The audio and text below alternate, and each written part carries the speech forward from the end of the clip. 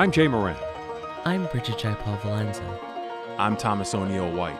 I'm Angeli Preston. And I'm Lorenzo Rodriguez. This is What's Next?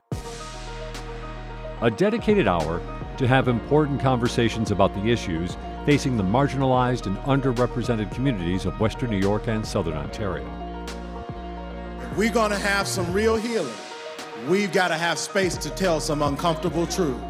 What's Next continues our mission to discuss race, equity, and the common concerns of Buffalo's East Side and beyond. In the suburban area, everywhere, we must work and teach our children.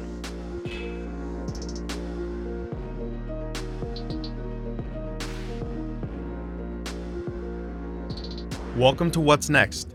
I'm Lorenzo Rodriguez.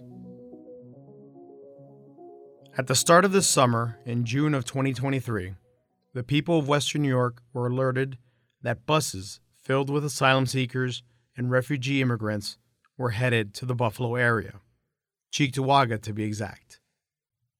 Unlike the buses of migrants that had been sent to places such as Martha's Vineyard by elected officials wanting to score political points, these buses were sent out in an attempt to alleviate the overwhelming number of migrants, over 100,000 since April, that had been arriving in New York City and were straining their resources as well as the city's seemingly sizable immigration court systems.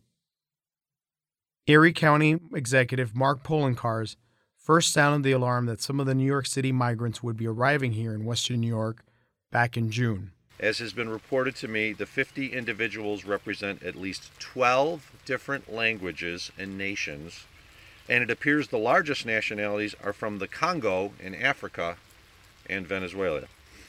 Every one of the local organizations are ready and able to provide any needed services for them under the contract with New York City.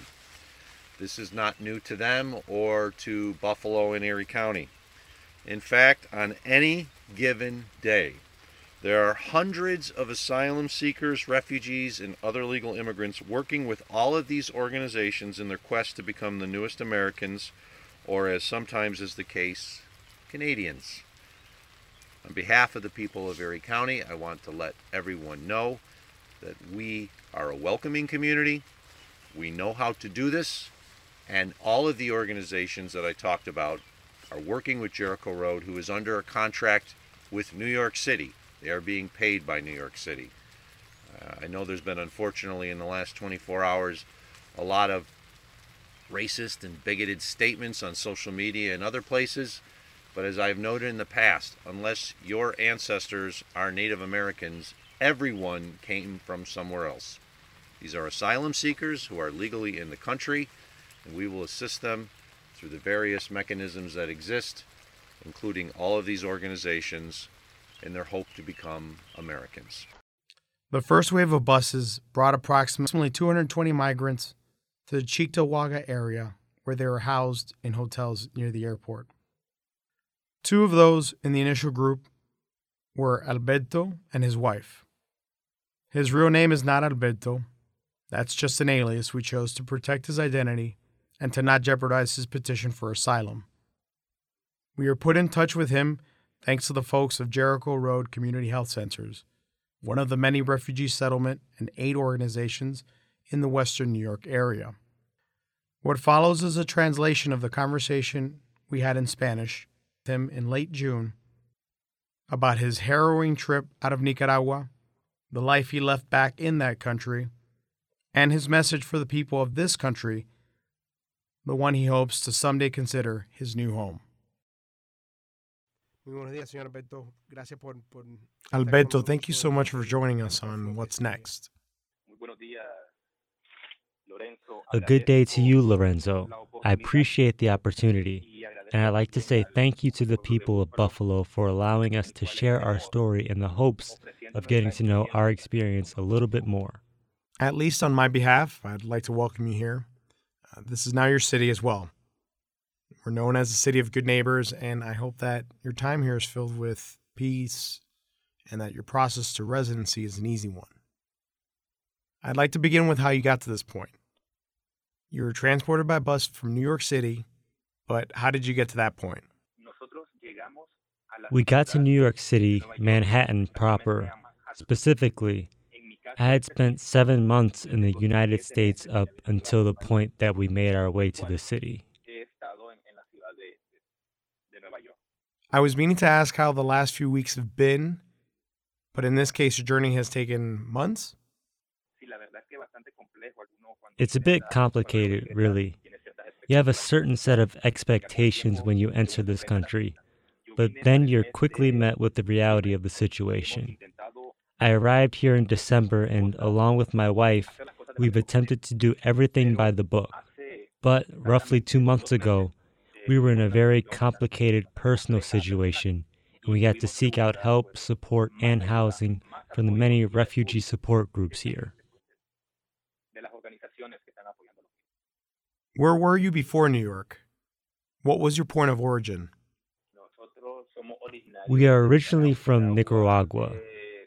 Back in Nicaragua, we had been supporting the fight for democracy in our home state since 2018, a place where democracy has been crumbling since. I'd like to go into more detail about the state of affairs in your home country of Nicaragua, because, as I mentioned before our interview, my parents also fled an oppressive government in Cuba, and I know firsthand how much of a challenge it could be to immigrate under those conditions. But before delving into that, I'd like you to provide as much detail as you're comfortable to share about how you made it into this country. Sincerely, Lorenzo, you're faced with a number of difficulties throughout that trajectory. For one, you encounter a great deal of xenophobia.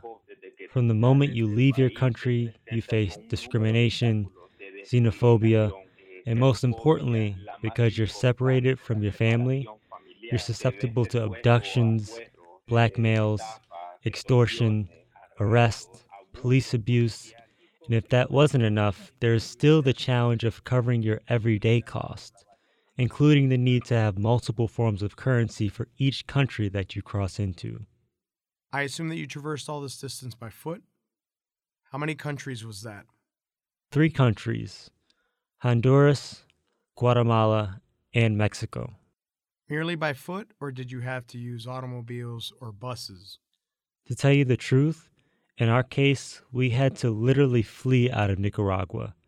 So yes, a portion had to be on foot, and then later on by bus. But the hardest part was getting through Mexico. It was very tough. It's an extremely large country to traverse. Yes, the hardest part of this journey was getting through Mexico. You mentioned fleeing from dangers in your home country of Nicaragua. You had to leave family members back home, in particular your 2 daughters back home in Nicaragua, something I couldn't imagine I could do as a parent. It has to require dire circumstances in order to commit to that. Just how long was that portion of your journey from Nicaragua to the Mexico-U.S. border? Our path from Nicaragua to the town of Matamoros, Mexico, took a total of 10 days.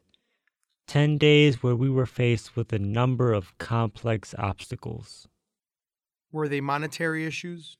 Problems with the government? A little bit of everything. Upon getting to Guatemala, we were faced with financial obstacles. We practically left Nicaragua with just the clothes on our backs. In Guatemala, we faced abuse from law enforcement. They extorted us, stole our money. When we managed to finally enter Mexico, we practically had to pay for security. We didn't have the money, the knowledge, nor contacts to hire a coyote. We crossed by our own accord, which made things very complicated. For those that may not know, Mexican coyotes are basically smugglers that are paid to get through all the roadblocks and obstacles that migrants face going through Mexico. Alberto, where would you say that you faced the biggest challenges? Was that in Mexico? Yes, Mexico was it. I understand that Mexico is currently facing a wide range of internal and political issues. Was that part of the problems that you faced traversing the country? Yes. There's a lack of internal ethics, which is why we face the aforementioned abuse at the hands of the police. The same police would kidnap you. The same police will try to defraud you. the same police will extort you. The police are also a source of the discrimination, xenophobia, and human violations. These are all the things you have to overcome in order to get to the border. You and your wife finally make it to the American border. How did that part of the journey go? Very surreal. It's almost funny and sad at the same time. When we got to it, we hadn't realized that we had arrived to the Rio Grande. We crossed Mexico using Google Maps, and when we were near to the river, it was far too late at night to figure out a way to cross the river, specifically how to cross the waterway. Considering the area of Mexico and the part of the river that we found ourselves, we were very desperate.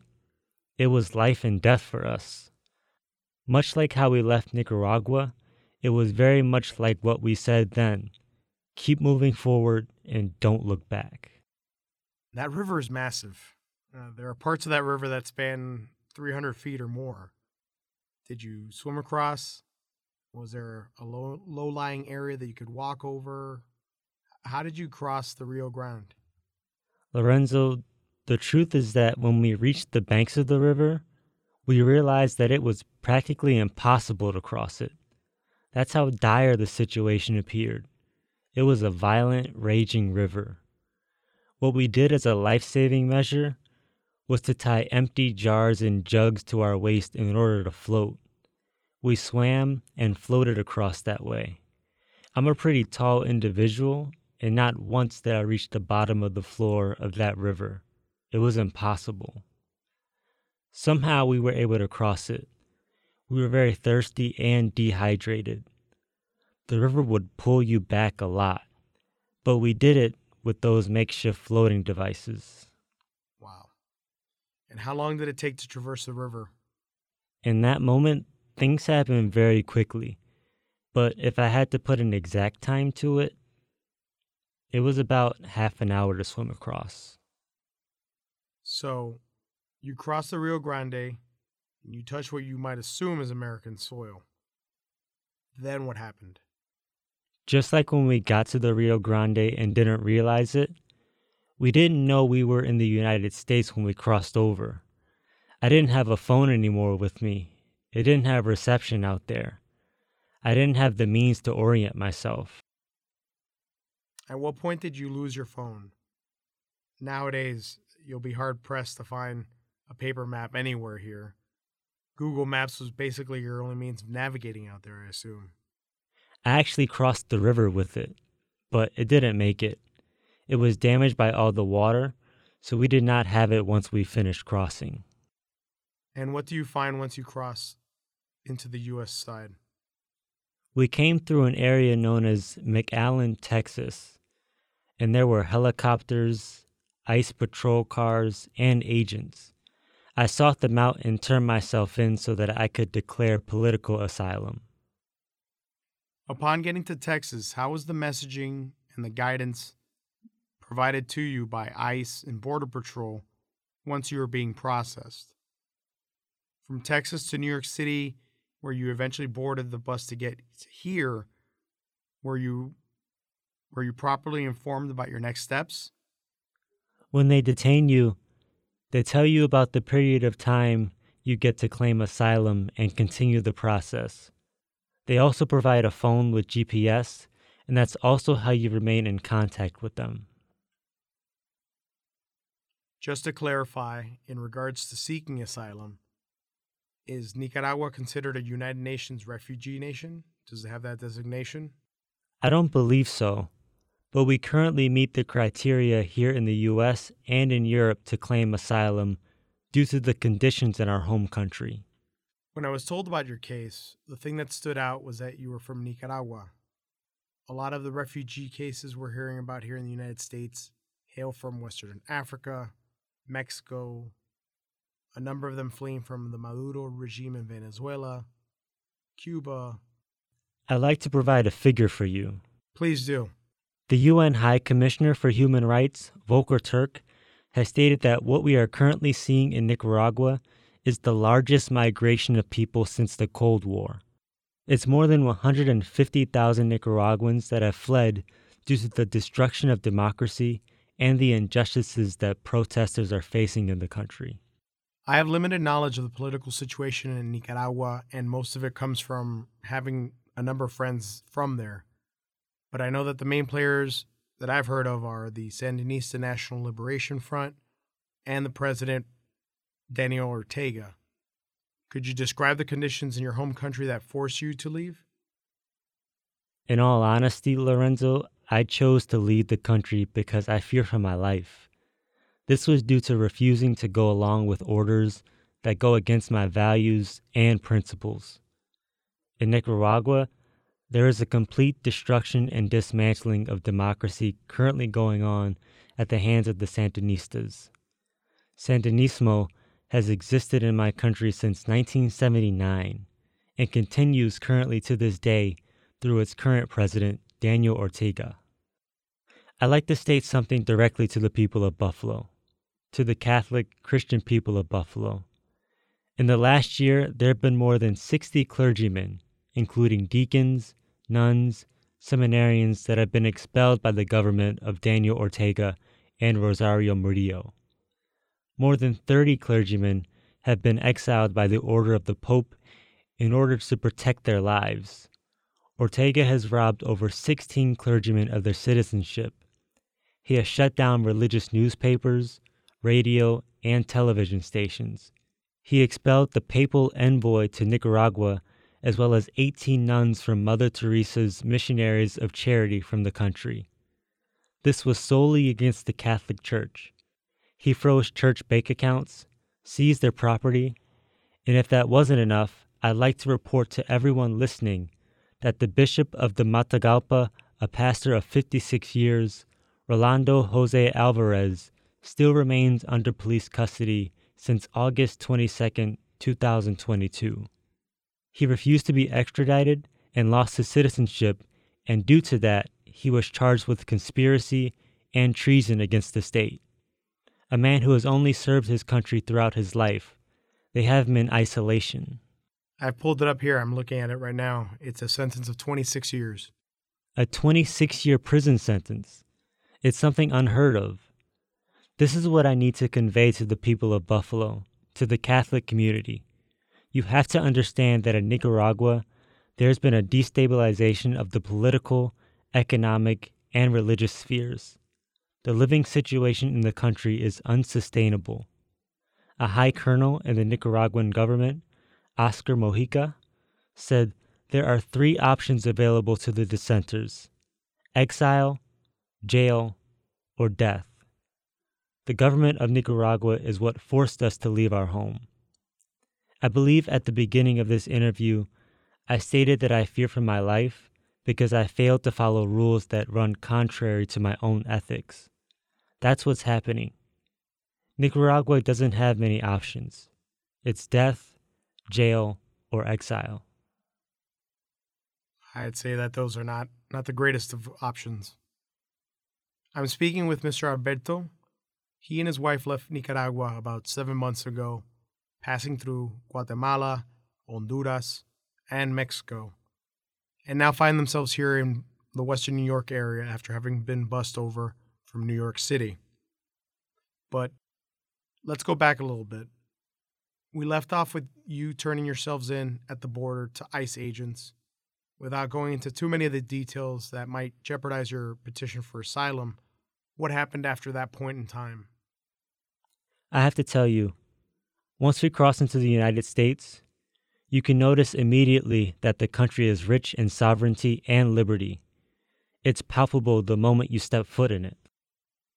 You see the Border Patrol agents, but was there anything else that made you feel that certain way? When you decide to leave your country, all you need to see is a piece of land where you can express yourself freely and can be free. And when you cross over into the United States, my body felt it.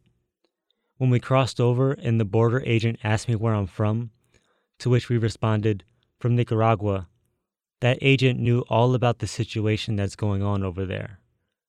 I couldn't have been the only Nicaraguan national that he's encountered. And he was very knowledgeable about our plight, offered suggestions, water, a jacket. We started filling out all the necessary paperwork. I'd be lying to you if I said it was easy, but a brief stint at a detention facility paled in comparison to all that we had experienced up until that point. I at least felt the freedom to speak openly, something that I guarantee I wouldn't be able to do back in Nicaragua. If we were doing this interview back in my home country, I wouldn't have been able to finish this interview with you because they'd find me and lock me up before then. There are no civil liberties in Nicaragua. Meanwhile, here I'm in a program to seek asylum here and able to speak. That gives me a great deal of comfort and solace. Is there any concern for the well-being of your loved ones back in Nicaragua? Regrettably, Lorenzo, we had to leave our family members that associated with us. We were faced with death threats and had to flee the country immediately. But we left everything behind. We left behind the things that are most precious to us. That family that we left behind, our children, have not been able to go to school because they have become victims to persecution. I can't take them to a public hospital or school. And if that wasn't enough, they're not even safe in my own home. I have to keep moving them from city to city in order to protect them. When I left my country, I didn't leave because of financial reasons. I left because of political persecution. But today, I'm now facing a monetary problem because our family that stayed behind depends on the money we send back to them. That's where we find ourselves today. We have to clear our immigration hurdles so that we can seek proper employment here and seek the safety we're looking for. Is there any hope that you'll be able to see them again? Truthfully, since I arrived and got into the asylum-seeking process, I'm still lacking a lot of legal knowledge. As Nicaraguans, we receive what's called a TPS designation, or a Temporary Protected Status Designated Country, which helps us remain protected and not get deported. But that's where we're at, Lorenzo. This part of our journey is just beginning, one that is long and slow-moving. The worst thing, the unfortunate thing here in this case is that you're just merely starting this process after everything else you've been through. What you stated breaks my heart because, once again, I can't imagine how it is going through everything you've gone through. My only hope is that you're all able to reunite in some free land somewhere and get away from the turmoil in your home of Nicaragua. The truth is, my wife and I, we've told our family that stay behind, if this glorious country that is the United States, a land of liberty and opportunities, denies me the chance to stay here, and specifically in Buffalo, I'll return to my country with my head held up high, and I shall die with dignity. That's what we will have to do.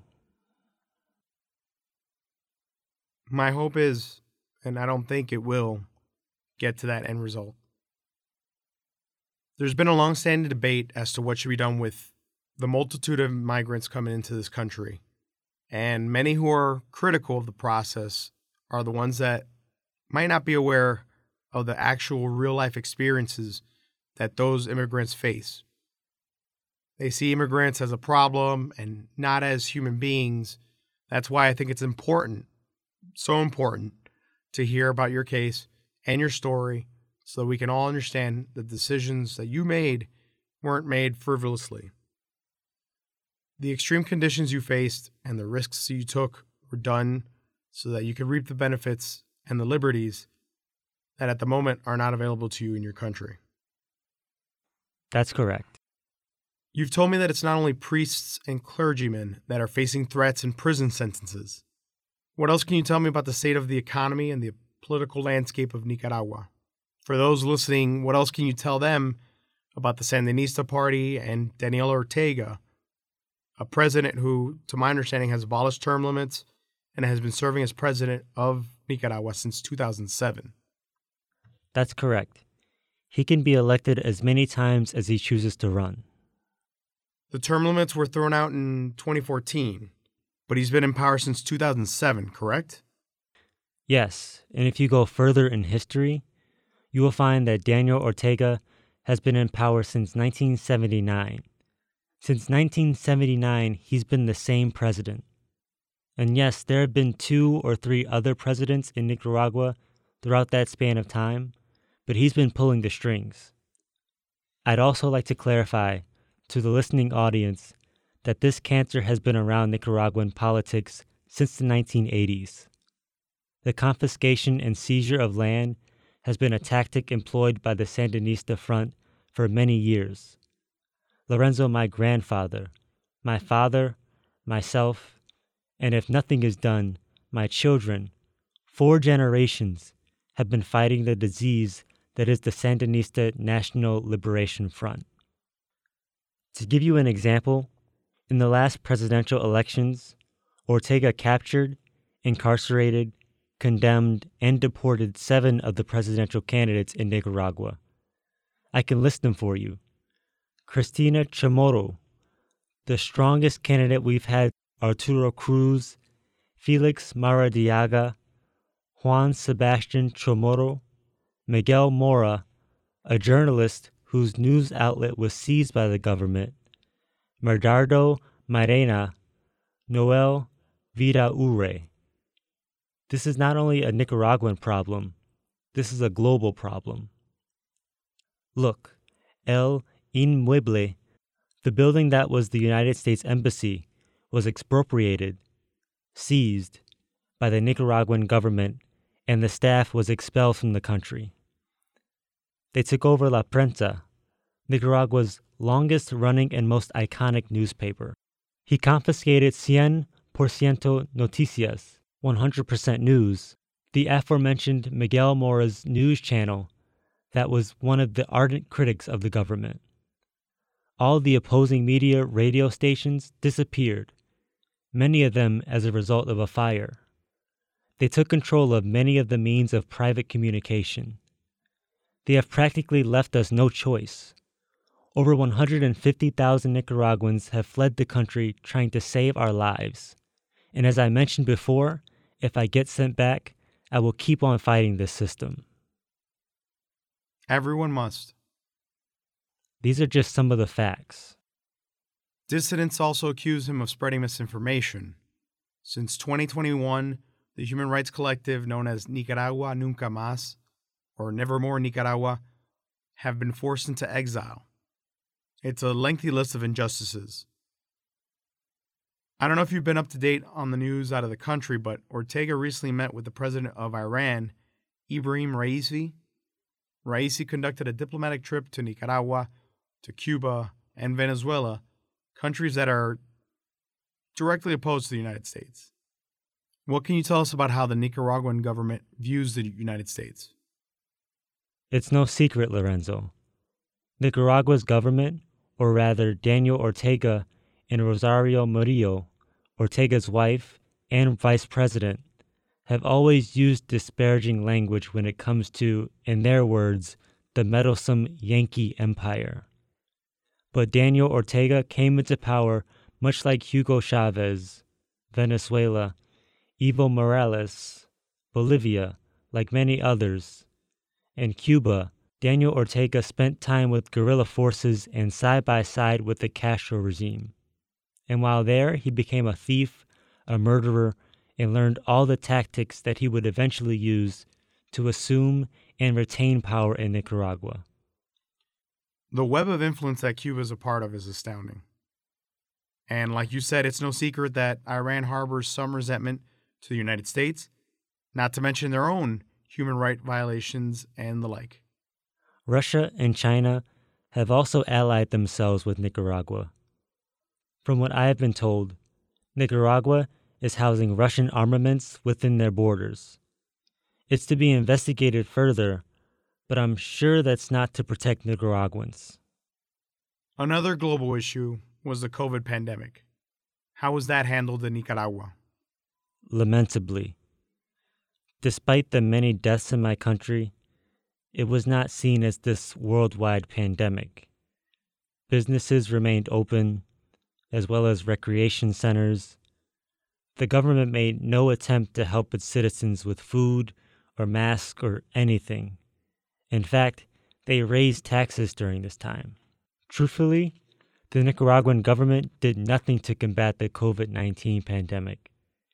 It was business as usual, and the disease was debunked and denied. Students still attended classes. We didn't address the pandemic like the rest of the world seems to have done. Are there any opposition movements fighting the injustices in Nicaragua? Is there any hope for change from within?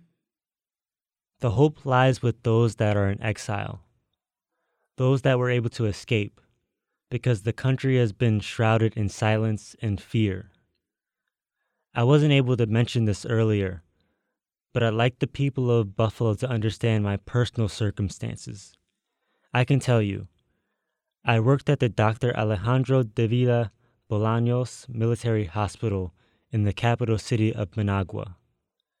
Since 2018, we would receive direct orders that we were not to treat any dissidents or opposition members in our hospital. Many of us defied those orders that were handed down by the country's Ministry of Health, orders that were given as well by the Workers' Front. Once we went against those orders, we each began to experience direct persecution. Also, these were orders that were given throughout the country, not just where I was, and because of that, we saw many more deaths than there should have been. I dare to tell the story of Alvaro Conrado, a young boy in Nicaragua, a martyr. His only crime in the eyes of the Nicaraguan government was providing water to opposition group members, and he was assassinated by a government sharpshooter. He uttered a phrase, one that shakes up most Nicaraguans when they hear it. It hurts to breathe. For us in Nicaragua, it hurts to breathe. We are being asphyxiated by the group in power, and we are unfortunately not receiving the international attention or help that we should be getting. We need help to expel the corrupt government in Nicaragua. It would be very remiss of me not to have mentioned Alvaro Conrado, because it hurts to breathe. All of us that are in exile are the hope for an entire country. It's a truly tragic story, Albert. How old was Alvaro? He was no older than 15, maybe 13 or 14. He was just a child. And he wasn't the youngest child that was killed by snipers, a 3-year-old. Just to send a message to his father, they murdered his young child. All this has been reported and documented, Lorenzo. I'd like to give you a moment to send a message to our audience. What words do you have for the people of Buffalo and Western New York in regards to all the immigrants that are ending up in this area? People of Buffalo, we have left our homes not by choice. We haven't come to this country seeking the American dream. We have come here merely attempting to survive. I'd also like to say that I don't want to be a burden to this government. I want government officials, I want people to know that we want to be able to contribute to this country. We want to follow the laws, and we want to obtain the necessary documents so that we can work and pay taxes. We're hoping to obtain an identification card and all the necessary requirements in order to rent property and live a life here.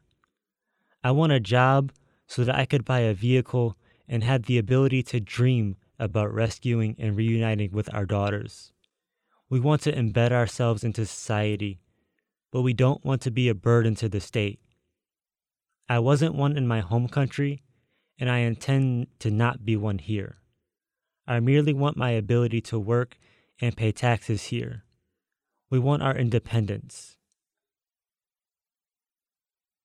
It's the only thing we can offer in this country. Alberto, I can't express enough my gratitude to you and your wife for the time and for sharing your story with us.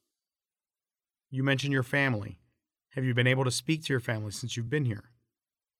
Yes, we've been able to have some communication. A little unstable, but yes. Would you like to send a message to your country or to your loved ones back home? To Nicaragua, we keep on fighting. We keep on fighting until this murderous regime is done and over with. It's a government that, by United States' own account, has been labeled a human rights offender. It's a government where everyone already knows what they are doing. To the government, wherever there's a Nicaraguan national in the world, the battle against your oppression will continue. Like I said at one point of this conversation, if it doesn't happen for us here in this country, we'll return and continue to fight back in our home country with honor and pride. To die with dignity, because we can't return to our country in its current state. But once again, to that government, we will continue to fight. A quick question, have you been able to get out and see the surrounding neighborhoods? Is there any way that we could help the group of refugees that are out here now? I'm speaking for the group at large. We're the only Nicaraguans here, but in general, the conditions are fairly well. We're being taken care of with necessities. But really, the most important thing would be help securing working papers. We're speaking with some of the legal aides here, but the average Nicaraguan is a hard worker. My dream is to become independent, be able to provide for my family, and hopefully be financially able to bring the rest of my family here. Alberto, the rest of the refugees that are there with you, where are they from, and what are the kinds of stories that you're hearing? There are not a lot of us Latinos here, but you're seeing a lot of people from Haiti, West Africa, I think perhaps Nigeria, but not a lot of us Latinos, maybe 10 in total. Is there a good sense of community between everybody? Yes, the stories are all a bit different, but the reasons are quite the same. Security in their home countries and governments that are not taking care of their own. Once again, my gratitude to you for sharing this, and much good fortune to you, your wife, and may the cries for help be heard. May Nicaragua see far better days. Thanks to you, Lorenzo, for the opportunity. Many thanks to the welcoming people of Buffalo and the many organizations that have helped us along the way. In all honesty, thanks to the United States for allowing me to plead my case. We're very grateful to all, and hopefully, if the good Lord Christ allows it, after some time to set up here, I promise all of Buffalo that you'll see the finest Nicaraguan restaurant you've ever seen. Hey, now we're talking. Some carne asada, manuelitas. The renowned Gallo Pinto. Alberto, I haven't had lunch yet. Please do not do this.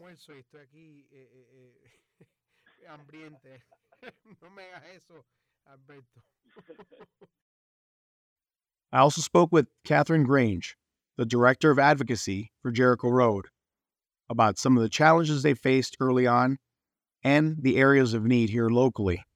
Yeah, so I was called to be, from my bosses at Jericho Road, asked to be in the hotel the day after buses arrive and to do sort of an intake. I specifically was asked because I do speak Spanish and I can communicate with probably 50% of the folks who have come over. And so I sort of sit down with them one by one. I have this intake form that just asks the most basic questions. Where are you coming from? Who are you traveling with? Any medical issues? Any other social needs? And of course, assuming legal needs. And then just answering some of their questions that they have about the coming days. But I've had the opportunity to sort of get to know these folks and to hear, like you said, to hear parts of their stories. I mean, I don't think anyone would leave their children, their families behind unless they had to, unless death was knocking at their door. And so to know that and then to repeatedly have that confirmed from the stories that we're hearing is really humbling and sobering. I spoke to a gentleman who pulled up a picture on his phone of a notice that he received at his very small business. I think he fixed cell phones. And the notice sort of said, it had the logo of a local cartel and said, unless you pay this certain amount, we promise you that you will have problems, and that those problems will be violence and death or deadly violence. And like, if you can't pay, make yourself available to us so that we can ensure that those things happen to you, basically. And that, folks, a lot of times what we're hearing is they'll sort of be chased out of the specific town that they're in, and they'll try other towns. They'll try other jurisdictions. They'll try the police. They'll try everything they can to not have to leave their country and their family behind. But when that is not sufficient, when you still don't have protection after trying all those things, your next option is to leave. And that's what we're seeing. So you can sort of follow the conflicts and human rights crises across the country and then watch them come to Buffalo. So I want to sort of say, as far as to speak to sort of the lack of resources or just this conversation around who's paying for what. So, I mean, practically speaking, New York City is the answer. There's also just a bit of a mix between some state and federal funding that's going into New York City, and then New York City is contracting with an organization called DocGo, and then DocGo is subcontracting with Jericho Road, and then Jericho Road is subcontracting with Jewish Family Services, International Institute, Justice for Migrant Families, and Journey's End.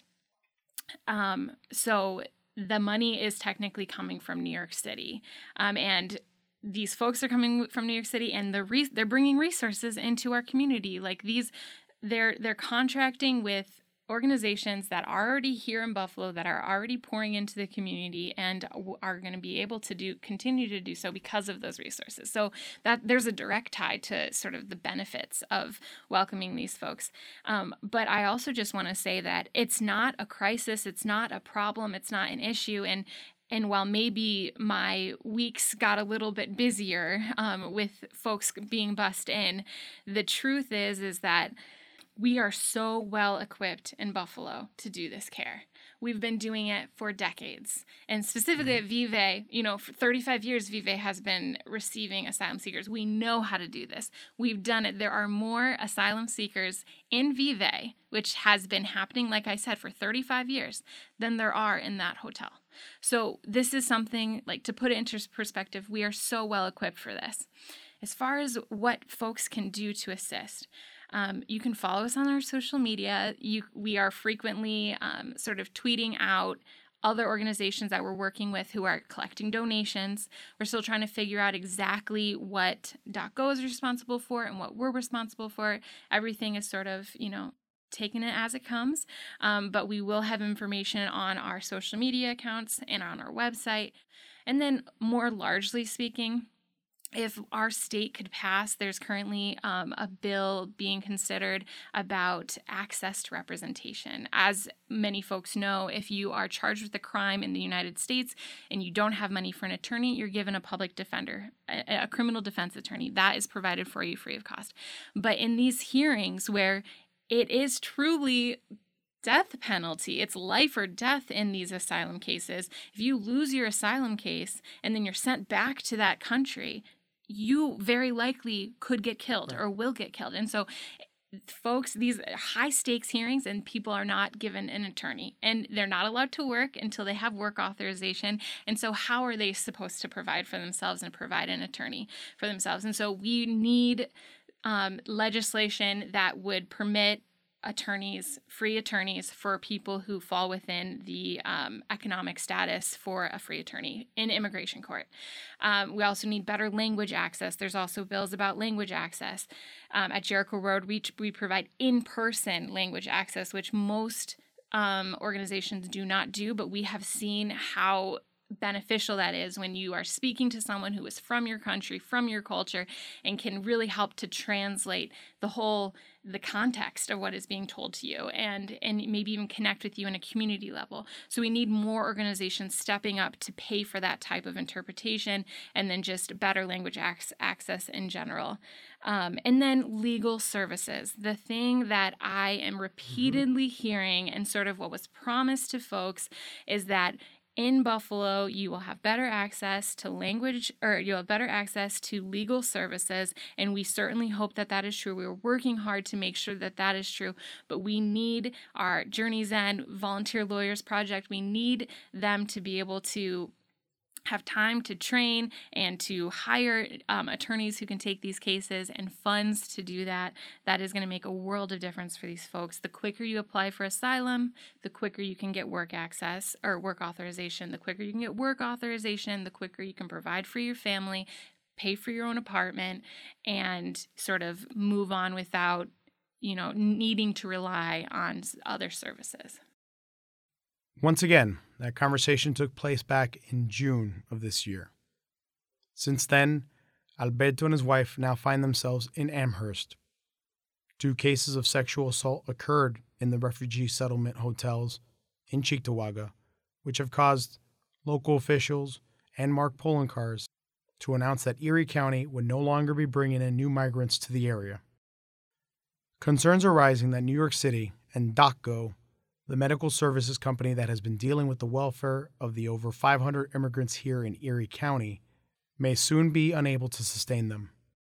New York City Mayor Eric Adams.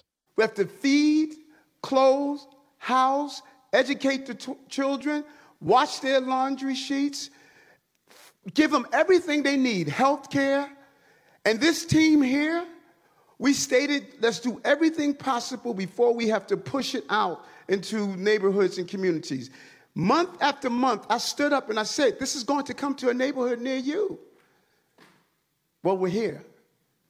We're here. We're getting no support on this national crisis, and we're receiving no support. And let me tell you something, New Yorkers. Never in my life have I had a problem that I did not see an ending to. I don't see an ending to this. I don't see an ending to this. This issue will destroy New York City. Destroy New York City. We're getting 10,000 migrants a month.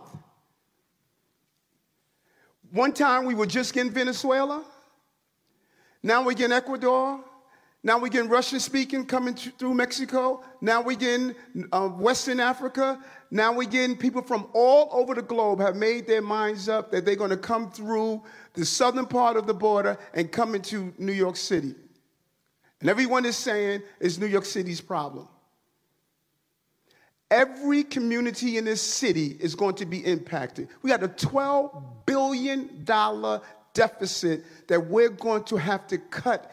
Every service in this city is going to be impacted. All of us.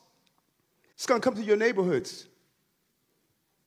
All of us are going to be impacted by this. I said it last year when we had 15,000. And I'm telling you now, with 110,000, the city we knew we're about to lose. 7 counties, excluding Erie, have issued emergency orders banning hotels from housing migrants. New York Governor Kathy Hochul recently asked President Biden for federal assistance to deal with the mounting fiscal burden that these migrants are causing to New York City and state. There's $1 billion in this year's budget allocated for migrant support. She also urged the president and Congress to help expedite work permits for asylum seekers so that they can get to work and become self-supporting. The reality is, we've managed thus far without substantive support from Washington. And despite the fact that this is a national, indeed an inherently federal issue. But New York has shouldered this burden for far too long. Since the first migrants began arriving at the Port Authority bus terminal last year, City and state have poured tremendous funds, billions of dollars, and energy into helping them. The city has been helping by the state to manage this in partnership with our state legislature.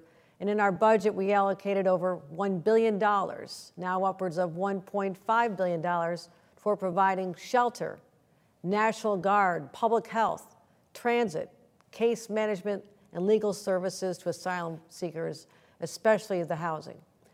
That's in addition to the over 200 shelters and hotels that are stood up by the City of New York with some financial support from the state. But now, many of you are starting to see open space turn into enormous temporary shelters, buses arriving at hotels in several upstate counties. The bottom line is you're wondering, what does this mean for me and my community, and what are our government leaders doing to address it? I do believe we have a moral imperative to help these new arrivals. I'm grateful to the counties that have welcomed and supported the migrants, and we will continue to partner with them. But to level with New Yorkers, bearing much needed changes at the border, there does not appear to be a solution to this federal problem anytime soon. And that's exactly why I need to talk to you today. This crisis originated with the federal government, and it must be resolved through the federal government. The borders and decisions about who can work are solely determined by the federal government. And since July of 2022, in our first meeting with the president, Mayor Adams and I have championed the idea of a federal designation that would allow the individuals already here in New York the ability to work, to support themselves and their families. The mayor and I said then, and in countless meetings with Congress, the White House, cabinet members, at rallies with labor, press conferences, and working with business, what we've said all along is just let them work and help us out financially. That's why today I have sent a letter to President Biden formally requesting immediate executive action in 4 key areas. First, expedited work authorization so we can get these people out of shelters and into the jobs. Financial support for federal housing vouchers, schools, healthcare, legal services, case management, and shelter for us to provide to these asylum seekers. The use of more federal facilities to construct new temporary shelters, and reimbursement for the cost of our National Guard, which have been on the ground at these shelters throughout the state since last year. I've spoken to many on farms and businesses and hotel owners and restaurant owners and nursing home owners and hospital proprietors. They all tell me, Governor, what can you do about the shortage of workers? We have countless unfilled jobs that are begging for someone to just take them. So we need to do something. And here's what we can do. New Yorkers from across the state, Democrats and Republicans, have asked me for help placing these migrants into jobs that have gone unfilled for too long. We are ready to act as soon as these migrants receive work authorization. Until that happens, we'll continue to need funding and sites from the federal government to help cover the massive expenses of sheltering tens of thousands of people in our country and our state today. But also, ultimately, we need comprehensive immigration reform from Congress. We are a state that cherishes our diversity and our inclusiveness, and we always will. For me, the answer to these 2 crises, this humanitarian crisis and our workforce crisis, is so crystal clear and common sense. Let them get the work authorizations. Let them work legally. Let them work. Among these people is Alberto. While he's receiving legal help with his petition for asylum, he's still without work authorization. He still remains hopeful that he'll get those documents, despite the constant worry that he and his wife may be left out on the street any day. 2021 census data showed that New York State's population rose for the first time in 70 years, mainly because of an influx of immigrants and resettled refugees in the state. While we continue to hear the political back and forth that occurs, it's important that we remember that for each one of these case numbers and figures on headlines. There are real stories and real people behind them. Thank you to Catherine Grange and Jericho Road for allowing us to have this conversation with Alberto. And thank you to our Dallas Taylor for voicing Alberto. We appreciate you listening to What's Next. I'm Lorenzo Rodriguez.